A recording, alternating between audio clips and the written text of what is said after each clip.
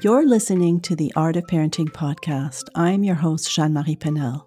My intention is to share simple tips and tricks that will make a huge difference in your life and home, as well as give you all the support and encouragement you deserve to enhance your parenting experience. I've created a safe place for us to explore the issues and concerns that matter to you, bringing you clarity and solution with Q&A sessions and inspirational conversation with world-renowned experts in a variety of fields. I'm a firm believer that parenting was never meant to be done alone, and I'm here to debunk the general consensus that it has to be hard. A warm welcome to you, and thanks for tuning in. Hello and welcome back. This is Jeanne-Marie Penel, your host of The Art of Parenting.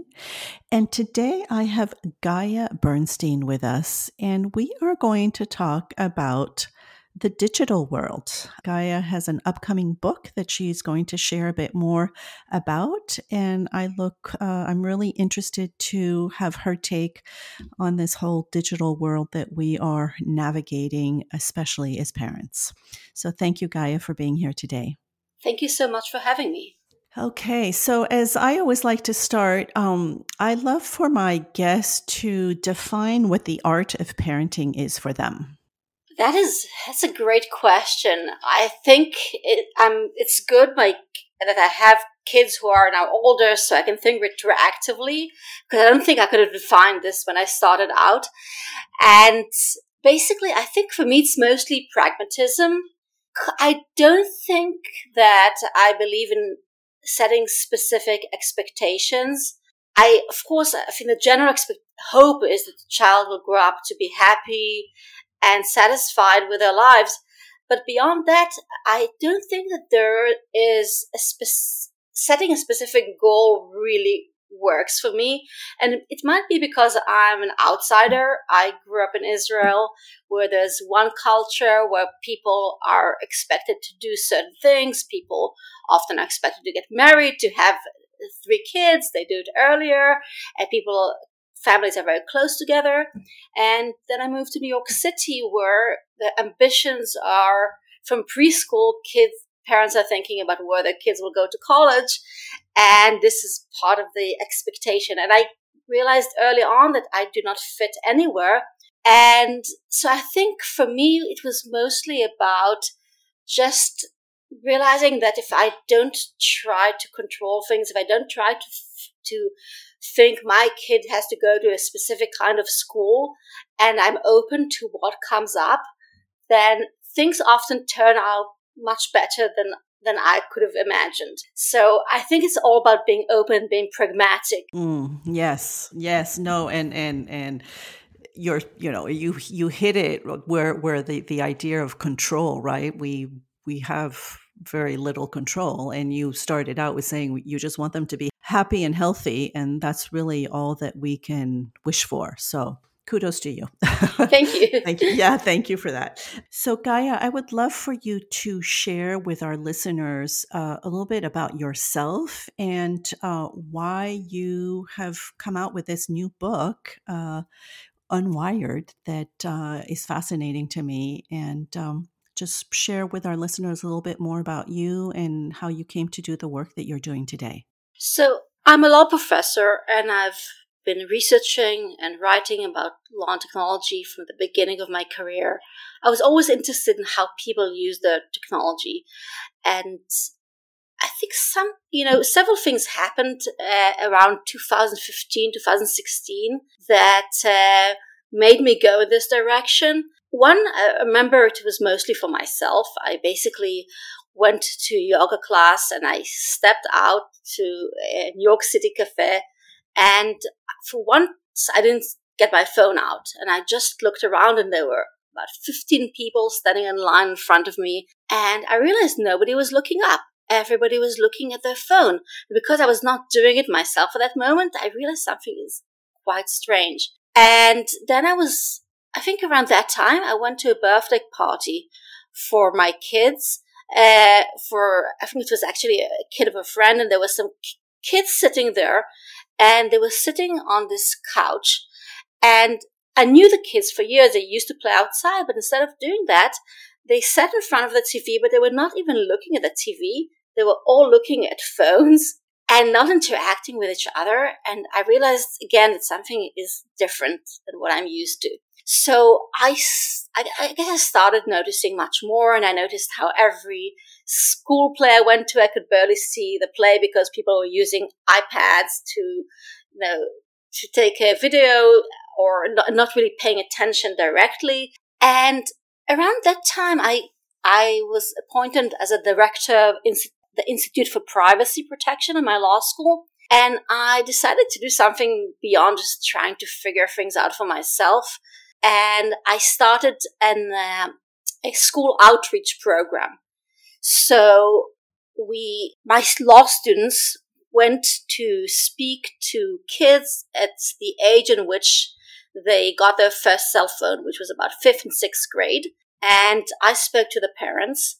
And so this was early. This was already 2017.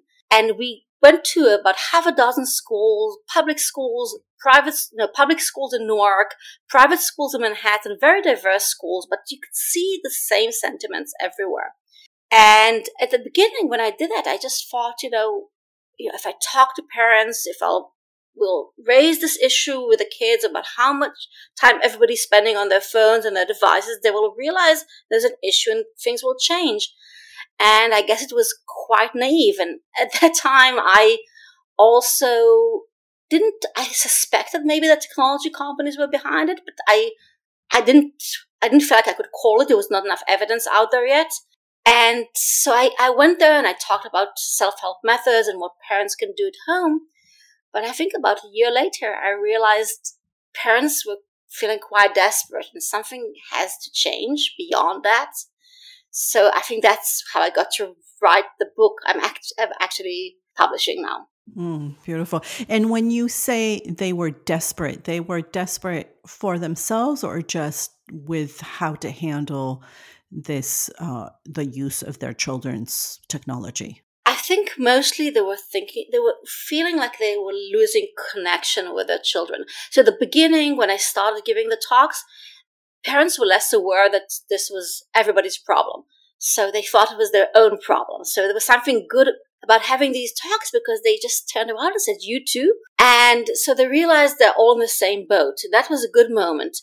But afterwards, when I would stand there and I would suggest different self-help methods, restricting times through apps, not having phones during meals or bedtime.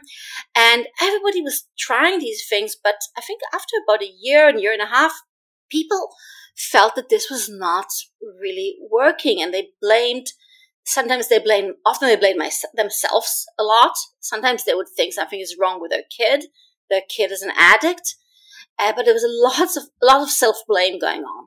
Right.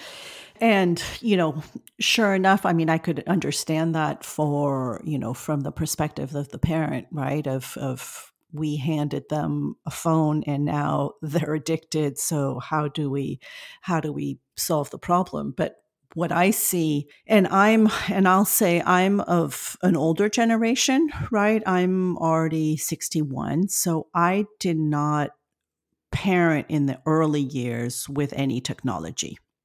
And I'm seeing that with the parents that I mentor today.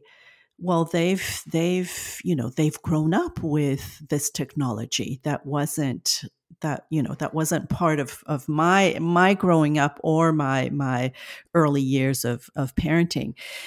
And for me, it is fascinating how there is this real addiction, but I think from the parents have it as well. I mean, it's not only the children, and it's multi-generational, and it's like I think we're entering a phase that is very delicate, and that's why I really like that you've done this research and you've written this book, because you kind of really put this in the open. It's like there's we have an issue here. Hello. How are we going to maneuver through this and try to understand how to to dismantle it, just like any addictions that we've had in the past. Right. And so, first of all, I think this is part of the issue, that there are more and more parents now who have grown up with this, and there are fewer and fewer parents who remember how it was doing things without this technology. So I think that's an issue, and I also think this is not just a problem for children; it's a problem for adults as well. The thing is, the research on the impact on children is much more concerning. Right. Because of their developing brains, because of their susceptibility to the kind of manipulation that the technology companies are designing. So if I would say, I think the issue is definitely a general issue. I think there's a public health crisis for children.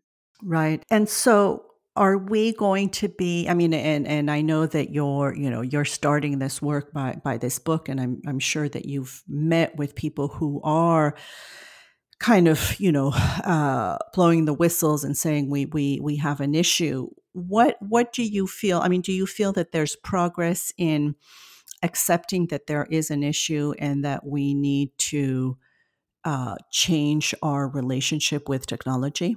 Yeah, so I think in some ways I'm optimistic, because I think the first stage has already taken place. At first, people didn't realize. Around 2017, when I started out, people were not aware, and since 2017, there have been several very well-known whistleblowers like Tristan Harris, and more recently Frances Hogan, the Facebook whistleblower, who basically showed the world how the technology companies are manipulating us to stay online for as long as possible. So I think the consciousness is there. The problem is that even people like me, who I'm very much aware, it's very easy to forget. And it's because the way that the technology designed is so manipulative and so addictive, I don't think it's really possible to overcome it by ourselves. And I think that, we're talking about children.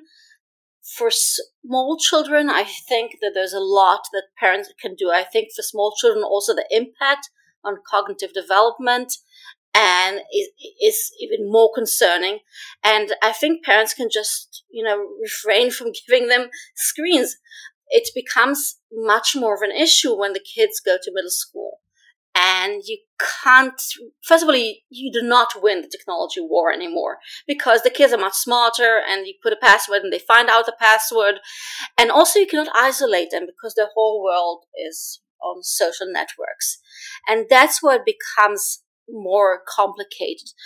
I think, though, that because we have the awareness now of many people, and we have the evidence of what's going on, we are ready for the next stage in which we could start, and we're already seeing a lot of legal action taking place to protect children especially.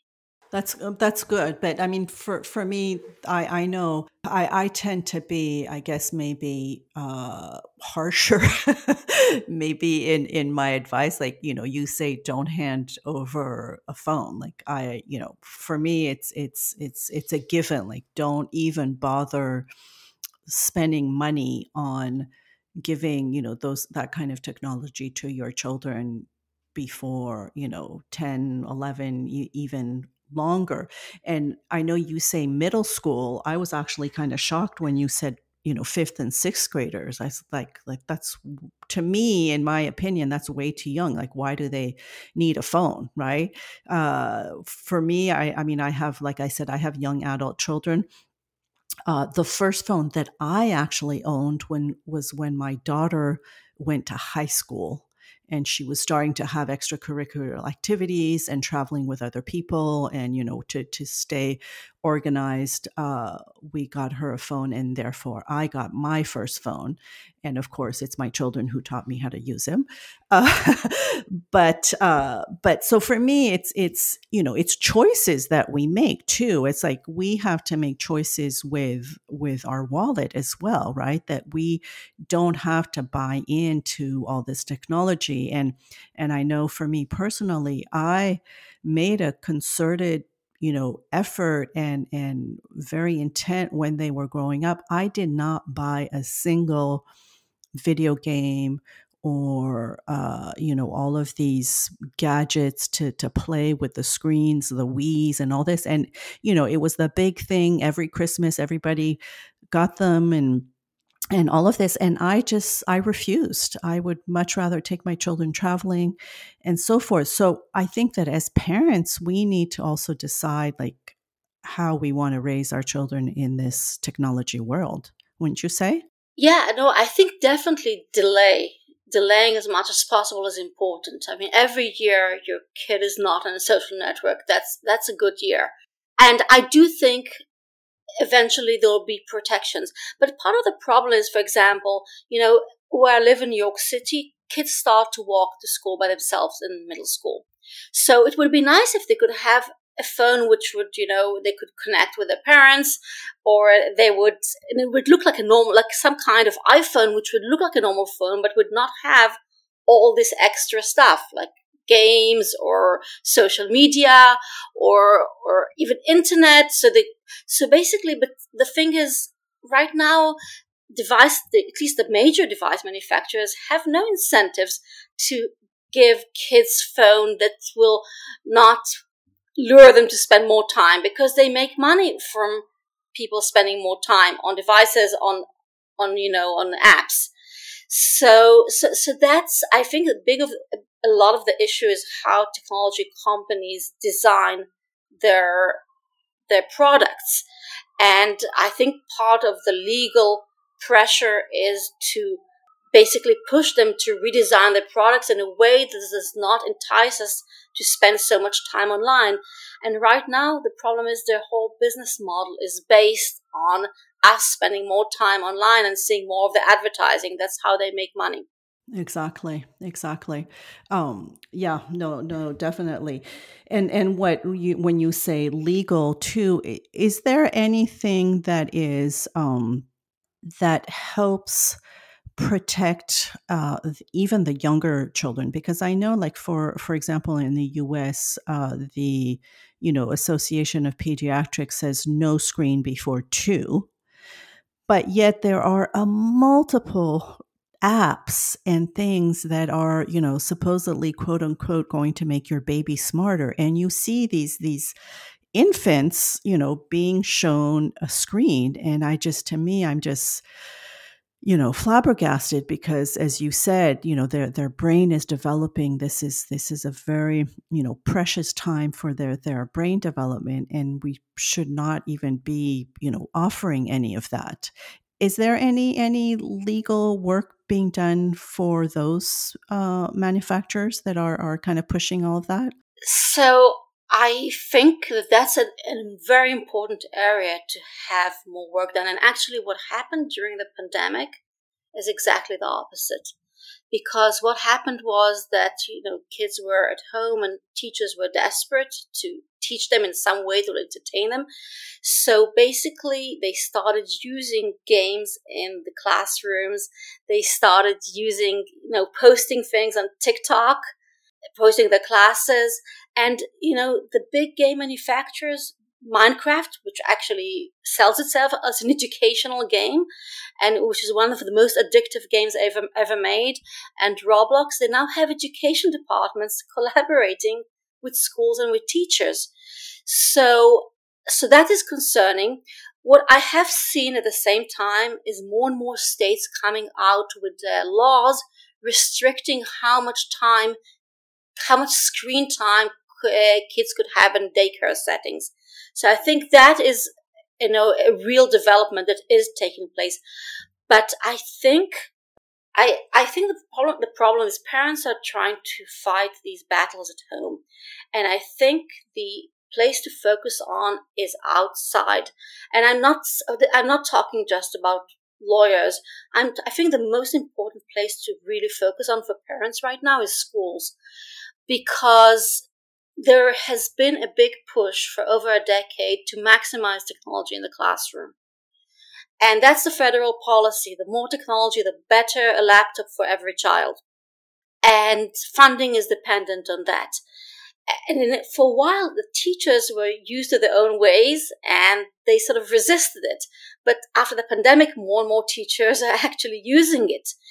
And I think that parents have a lot of influence here, because these decisions are not made, just federally. They're made in a school by each teacher. They're made by schools.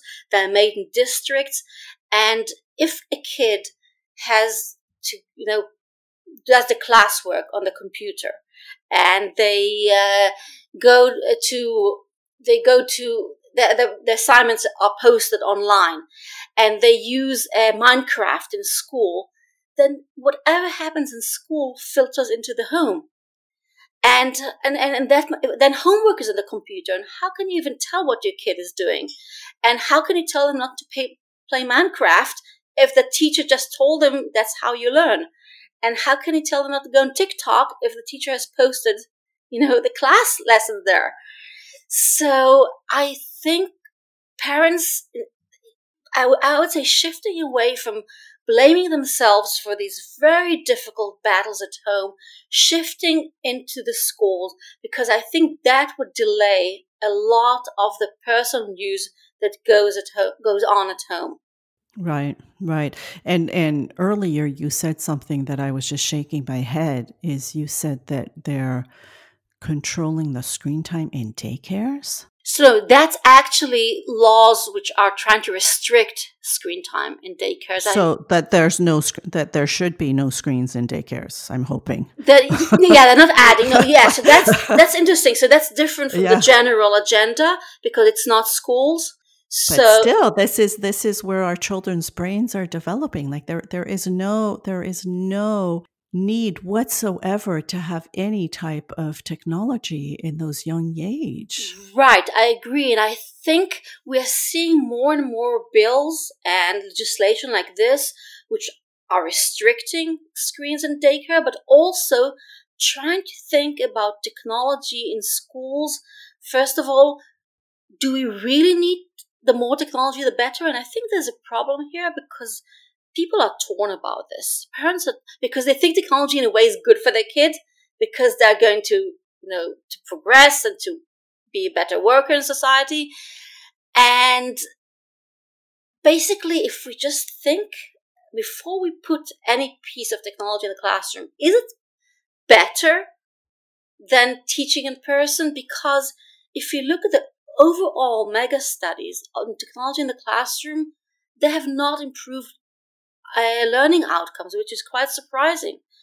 So if you introduce something, you have to make sure it's actually teaching kids better. If you're using assessing quizzes, is it helping? But the idea of blanket introduction of technology in the classroom is a real problem. Right. And it sounds to me like it's, the technology industry's boycotts that are succeeding in placing all of that in our children's hands, because then, like you say, there's an addiction that grows. You have to have them at home. And what troubles me with what you're saying too is that there's a big socioeconomic divide here, because not everybody can afford to have internet or a laptop and all this at home. Not all families are computer literate to help their children and so forth. So for me, it sounds like there's going to be an even bigger divide within the educational system if we're pushing for technology. Right. So it's interesting, because I think the policy of putting technology in the classroom is to make sure every child has a laptop. But the studies, which are not just from the US, but from international studies, showed that actually, even when you gave people technology, they did not really solve the disparity in outcomes. And that's what's surprising, that in a way, kids learn better in person.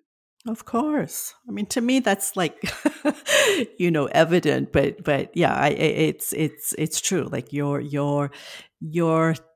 telling what the research is telling us. And to me, that's just intuitively, that just makes more sense, right? It's by doing, it's by touching, it's by smelling, it's by, and I come from a Montessori background, which is very hands-on learning. There is no technology whatsoever in the classroom until at least, 9 or 12 years of age. So we really, at least, some of the more, I would say, authentic Montessori people are restraining or not letting technology come into the classroom in those early years. And we know that, we need to have our hands to be able to hold a pencil and write, and that there's a connection with the brain and so forth. So to me, it seems self-evident. And it's interesting because it's true that I have a lot of parents, when I say, no screen or computers, they're like, yeah, but they're going to be behind and they're not going to be able to keep up. But to me, it's like, it's already in our DNA that if we're handed a new technology, we're going to figure it out. And especially the younger children, like they figure it out. And that technology today is going to look completely different in, 3, 5 years, 10 years. So why even bother with it today, at least for the younger children? Does that make sense? Yeah, I think I completely agree, and I think this is such. I think parents are in such a conflicted situation. I think it's both the academic thing that they somehow, part of them really believes the kids need technology, and the social thing that kids need to have friends. They cannot take their friends away from them. And so, and I'll give you an example of how vicious it could be. There's some on Snapchat, one of the social networks. There is something called snap streaks, and that is this idea that a kid sends a streak to their friend, and if the friend returns it in the same 24 hours, they have one streak. And then they have to keep going. And the more days they go on, there's this chart showing how many days you've gone on with this friend. And you have a list of friends. And this is like a popularity chart. The thing is, if you miss one day, you lose everything. So if the parent doesn't let you, takes your phone away, or just does something with you and you miss your chance, you basically lost your friends. And the thing is, there's nothing in these streaks. There is no content. It's just about sending something back and forth, going back to the platform so you can get their ads. Right. And so I think it's important to see that it's basically, it's so disturbing the way these things are choreographed. Yeah. And it's true. It's very disturbing knowing that the technology industry has been studying our brain so that they know exactly what dopamine hits we're going to get, and to make sure that we are on their platforms as long as we possibly can. Right. They have used the most basic psychology principles. It's like the intermittent reward model, that when we get a reward in irregular, schedule, our brains will emit a stronger dose of dopamine, the pleasure-enhancing neurotransmitter. And that's basically the model the slot machine works on. The more people push, pull, and eventually they get some coins and they keep going and going.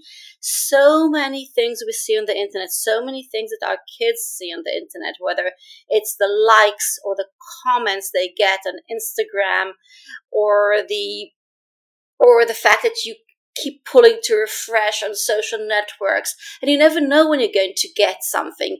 Or in games, there's something called loot boxes. They're like hidden. There's some rewards hidden. You never know when you're going to get them or not. So they've used these principles all over the internet to have people go back. Right. Right. And what fascinates me is that as you're describing all of that is like intellectually, I know all of that, right? I've watched documentaries. I know what's going on. Yet I will admit I am addicted sometimes, right? I want to look if somebody saw my comment or if somebody saw my post or if, what's going on, what are my friends up to? And you end up, scrolling mindlessly for 20, 30 minutes. And then you're like, oh my goodness, I've just wasted this time.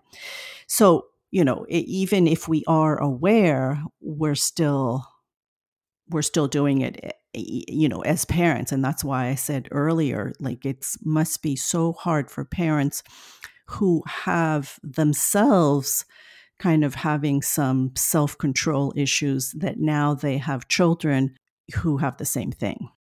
Right, and actually, I think some studies are showing that kids who grow up with parents who spend more time on their phones are more likely to spend more time on their phones as well. There's some modeling going on. Right. And I will say one thing, like personally, like I was sharing earlier, I really made a concerted effort that I didn't want screen time in my home and so forth. And actually, for a long time, we didn't even have a television. That's how, that's how kind of strict I was. And but today, I will say, my 22-year-old, so my youngest son, he is constantly on his phone because that's part of his life too. Like he has, a big following, so he has to keep on posting. He gets paid by certain sponsors to post regularly. So, it's part of his work. So, I'm always feeling like, was I right in being so strict, or it would have gone that way anyways. So I did what I thought was best at the time. So that's I can't, but it's interesting. Yeah, I know. I think you are right because basically, it's clearly more harmful to kids, and not just small kids. Kids up to the age of 18 are affected by this more than grown-ups, partly because of how they react to rewards, partly because of the needs to be socially accepted, which is stronger for kids. So I think delaying it is better, but it's true that that's why I think that unless something will be done in a systemic way, unless these technologies will be designed to not be so alluring. For example, right now, we have an option on our iPhone to restrict the time we spend online, but we can always override it. But imagine if the default was the opposite. If the default was that, I have 2 hours on my phone. If I want, I can add time, but that changes people's whole attitude because they view it as a recommendation. They have to add time, but technology companies are never want to voluntarily create default settings that restrict time. Right. And I think what they do, and they also, the way they do this is to shift the responsibility to us. And that's really, an old story, the self-choice and self-responsibility. The idea that we are the ones choosing to use our technologies so much. This came, if you think about the cigarette smoking, the cigarette companies were out there to addict their consumers. But when the first smokers sued, what did the cigarette companies say in court? They said, well, you chose to smoke, so you're responsible for this. This is exactly what the tech companies are starting to do now. And by giving us these tools, like giving parents, these apps to restrict their kids' time, or they're giving you the ability, to restrict your time on your phone.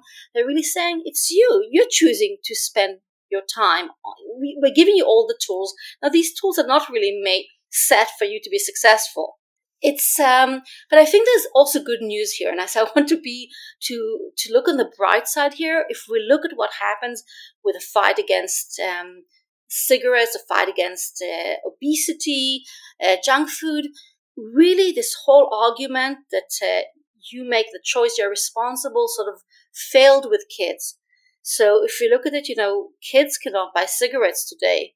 Adults can still buy cigarettes. kids in schools, the schools are mandated legally to weigh them and to send the BMI to their parents. You cannot imagine this, being imposed on adults. So I think that's why we're seeing so much legal action involving kids, because that's the first place where things are going to change. There are multiple class actions now against social networks for causing kids for being so addictive and consequently affecting kids' mental health. There was just recently a lawsuit by the Seattle school district for that. There've been for the last couple of years multiple lawsuits against game manufacturers, and a very important one in Quebec about how addictive Fortnite is. So there have been many bills to protect kids. So the thing is, it's important to understand that failure is not necessarily failure. The litigation against tobacco took decades, and eventually in the 1990s, smokers started winning. And because evidence came out that companies were trying to addict smokers, the evidence for tech addiction is already out. We know what's happening. So I think the kids are the Achilles heel. I think we're already seeing a movement, but there's so much traction, so many things going on in different places that it's important to see the big picture. It's not just one bill to combat social media addiction that fails. It's many, many things being done by many people locally, on the state level, and federally. And that is, thank you for that, because that is, optimistic, but I feel that there's a generation that is going to pay for it in a way, right? Because there is a generation of young adults who have had technology since their brains were forming and so forth, and until we get to a place where it is now cool not to have a phone, or it's cool not to be playing these games. Until then, I feel that, we are going to have to try to battle, like you said, with the schools, with, our local, but also just in our homes, and make really, important decisions about what we do with our phones as adults, what we model, and what we give our children. Yeah, I think people should do their best at their homes, but I think the main thing I'm trying to say, don't keep blaming yourself. Of course for not. not Right. succeeding. That's really important. And also think what you can do, in schools. People are business owners. You can, if you have a restaurant, I've seen businesses trying to incentivize their customers not to use their phones, and they'll give them some perk. You think about design, and in New York City airports, every airport has on the table, the table for four iPads. You cannot talk to somebody even if you wanted to. So the way you design things, if the QR codes for menus that started during COVID, many restaurants still keep them. If you come to a restaurant and you have to pull out your phone, and I sometimes come to a restaurant with my kids and they don't walk around with their phones, and now there's no menu. These are decisions that people can make, and they're not making them in their homes, but they can make a big influence in the community, because we didn't get smokeless bars, immediately, but it happened, and nobody believed it happened. Right. No, that's true. And have you, in your research, are there countries that are modeling this? Are there places? Because, and this might have been, again, some misinformation on social media, but I remember seeing something about how TikTok was being used elsewhere, and that there is a restriction on the app itself for you can't spend more time, and then there's only educational information or whatever. So I don't know if that's true, but are there industries or countries that are kind of setting the way and modeling a different way of using technology? Yes, definitely. So Okay. first of all, it's interesting. Many countries in Southeast Asia have experimented with what they call shutdown systems, which I think is what you're referring to. Yes. Okay. So it does exist. Okay. Yeah, so basically, legally, there are forcing game, man- game manufacturers and even social media, TikTok, to limit the time that kids can spend online. So China is leading the way, and I think it is a problematic thing because people do not look up to China for being a legal leader for obvious reasons. But China is basically, and they change these laws every year. But I think right now you can play. You could go on TikTok for only 40, if you're a kid, 40 minutes a day. And you can you can play games maybe 4 hours a week. But Japan also has similar laws. So Japan is different, and some other countries have experimented with this as well. In addition to that, many European countries have restricted something called loot boxes, which I mentioned earlier. It's a very addictive game design in which you get, when you play a game and you want to progress, sometimes you need special powers and you can play for a long time, but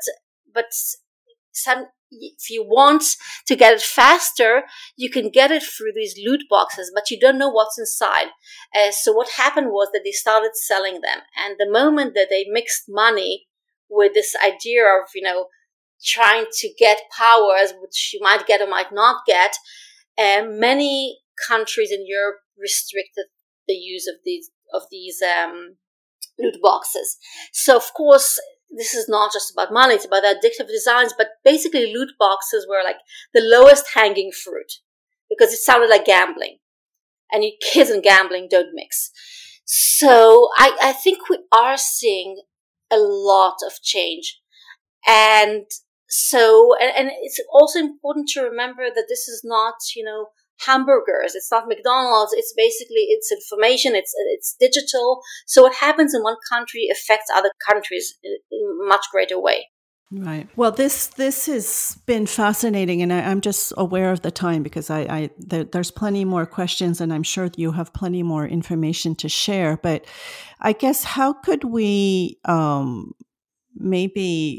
first of all, let me go back to just the art of parenting, if I may. I usually like to wrap up with my guests to ask a more personal question, if I may. Yeah, sure. And this is really about your personal parenting.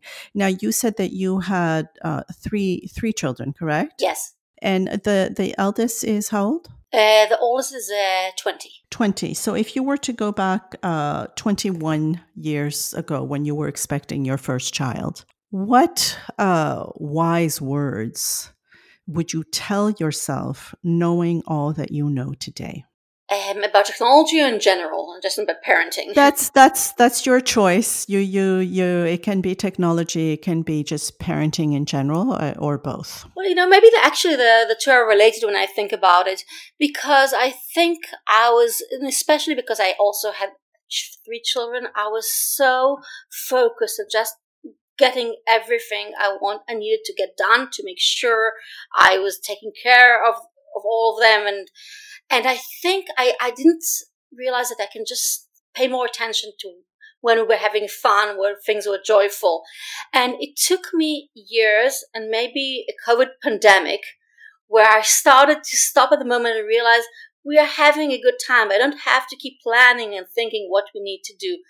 And I think if connecting this technology, this constant rush and looking and arranging things and sending emails and sending texts is part of it. Just putting it aside and focusing on what we do together is something I wish I paid more attention to from the beginning, but I can do it much better now. Right. And it's never too late. So beautiful. Thank you. And so as we wrap up, what are some maybe parting words that you would like to leave our listeners with today? I think, as I said, please you should not blame yourself for things not working out when you try to police your children. Basically, the technology companies have stacked this against us, but there are lots of things that people can do in their community, in their schools. And I think also to realize that there's already a movement taking place that I think will change things. It just doesn't happen all at once. And in a way, we're sort of in the middle. We're in the middle of things starting to change because people are already aware.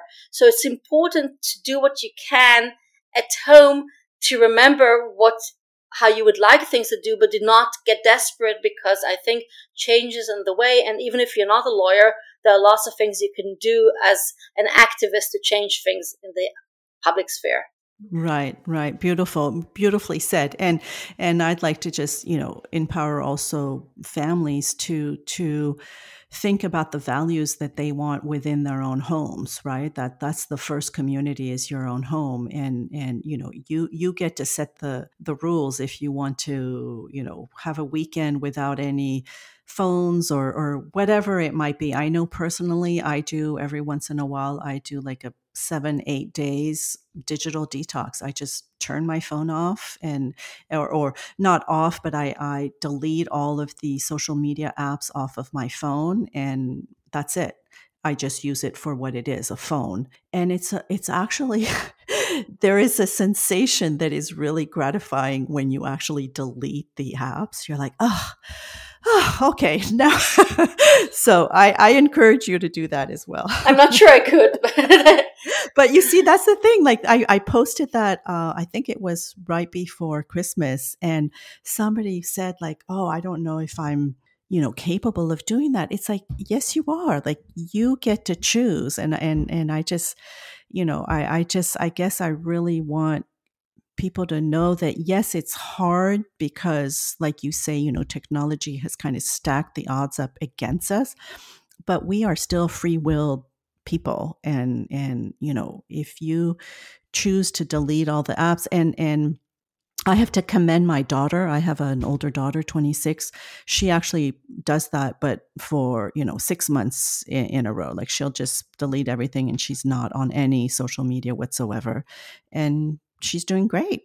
It's very impressive. Yeah. And I think, and it's interesting because you were saying, optimist. I think there is a generation too that has grown up with it, and that knows, like, for her, she knows that it affects her mental health. So to better care for herself, she just takes it all off, and then she's not tempted. Yeah. So we can make choices. Well, Gaia, this has been wonderful. Thank you. When is this book coming out? It's coming out at the end of March, on March 28th. Oh, wonderful. Yeah. Okay, perfect. Well, thank you. And I will put the links in the show notes for that. Thank you for writing it. Thank you for all your research and your work and sharing all of this with us today. Thank you so much for having me. Have you been searching for the owner's manual to your child, or did you just misplace it? Are you tired of trying to figure out this whole parenting puzzle, not knowing what to do when it comes to tantrums, hitting or biting, sibling rivalry, potty training, proper sleep habits, or just plain wanting a better relationship with your child? I've been at this for a while now and wanted to share my own parenting manual. It's called The Parenting School, and I've created it with you in mind. Give your child and yourself the gift of mindful parenting in just a few short weeks, and discover all the tools you'll ever need to parent without losing your patience, giving in, or worrying that you're messing up. If you're yearning to be more patient and present with your child while finding balance in your own life, then you already know that you need effective parenting tools and ongoing support. You know you weren't meant to be raising children alone. And you probably already know that having the right parenting tools during moments of conflict is the key to staying grounded, responding with empathy, and strengthening your parent-child relationship. You've probably sensed that you'd be a more confident parent if you had a like-minded community supporting and encouraging you. Your skills have gotten you this far, but most days you still feel like you're making it up as you go. So here's what I've got for you. Reliable parenting principles that will allow you to finally set boundaries you can confidently uphold, communicate effectively with your child, declutter your home to enhance your child's independence, learning, and family harmony, and find more time to do the things you love. This is what the parenting school is all about. During this digital parenting course, you'll get weekly modules with lessons focused on key areas to get you where you want to be. These modules come packed full of video tutorials, journal prompts, actionable activities, expert interviews, and more, as well as weekly Lifeline group mentoring calls where I answer your questions personally, plus a virtual village with like-minded parents supporting each other during this deep dive parenting intensive. I'll also include some extra special bonuses to keep you inspired and motivated along the way. So if this sounds too good to be true and you're ready to up-level your parenting skills as well as your family's well-being, head on over to the parenting school at voilamontessori.com/TPS-enroll. That's TPS for the parenting school-enroll. To learn more about all the benefits of this fabulous interactive digital course I've created just for you. And by the way, I've also added the link in the show notes for you. Looking forward to supporting you and your family.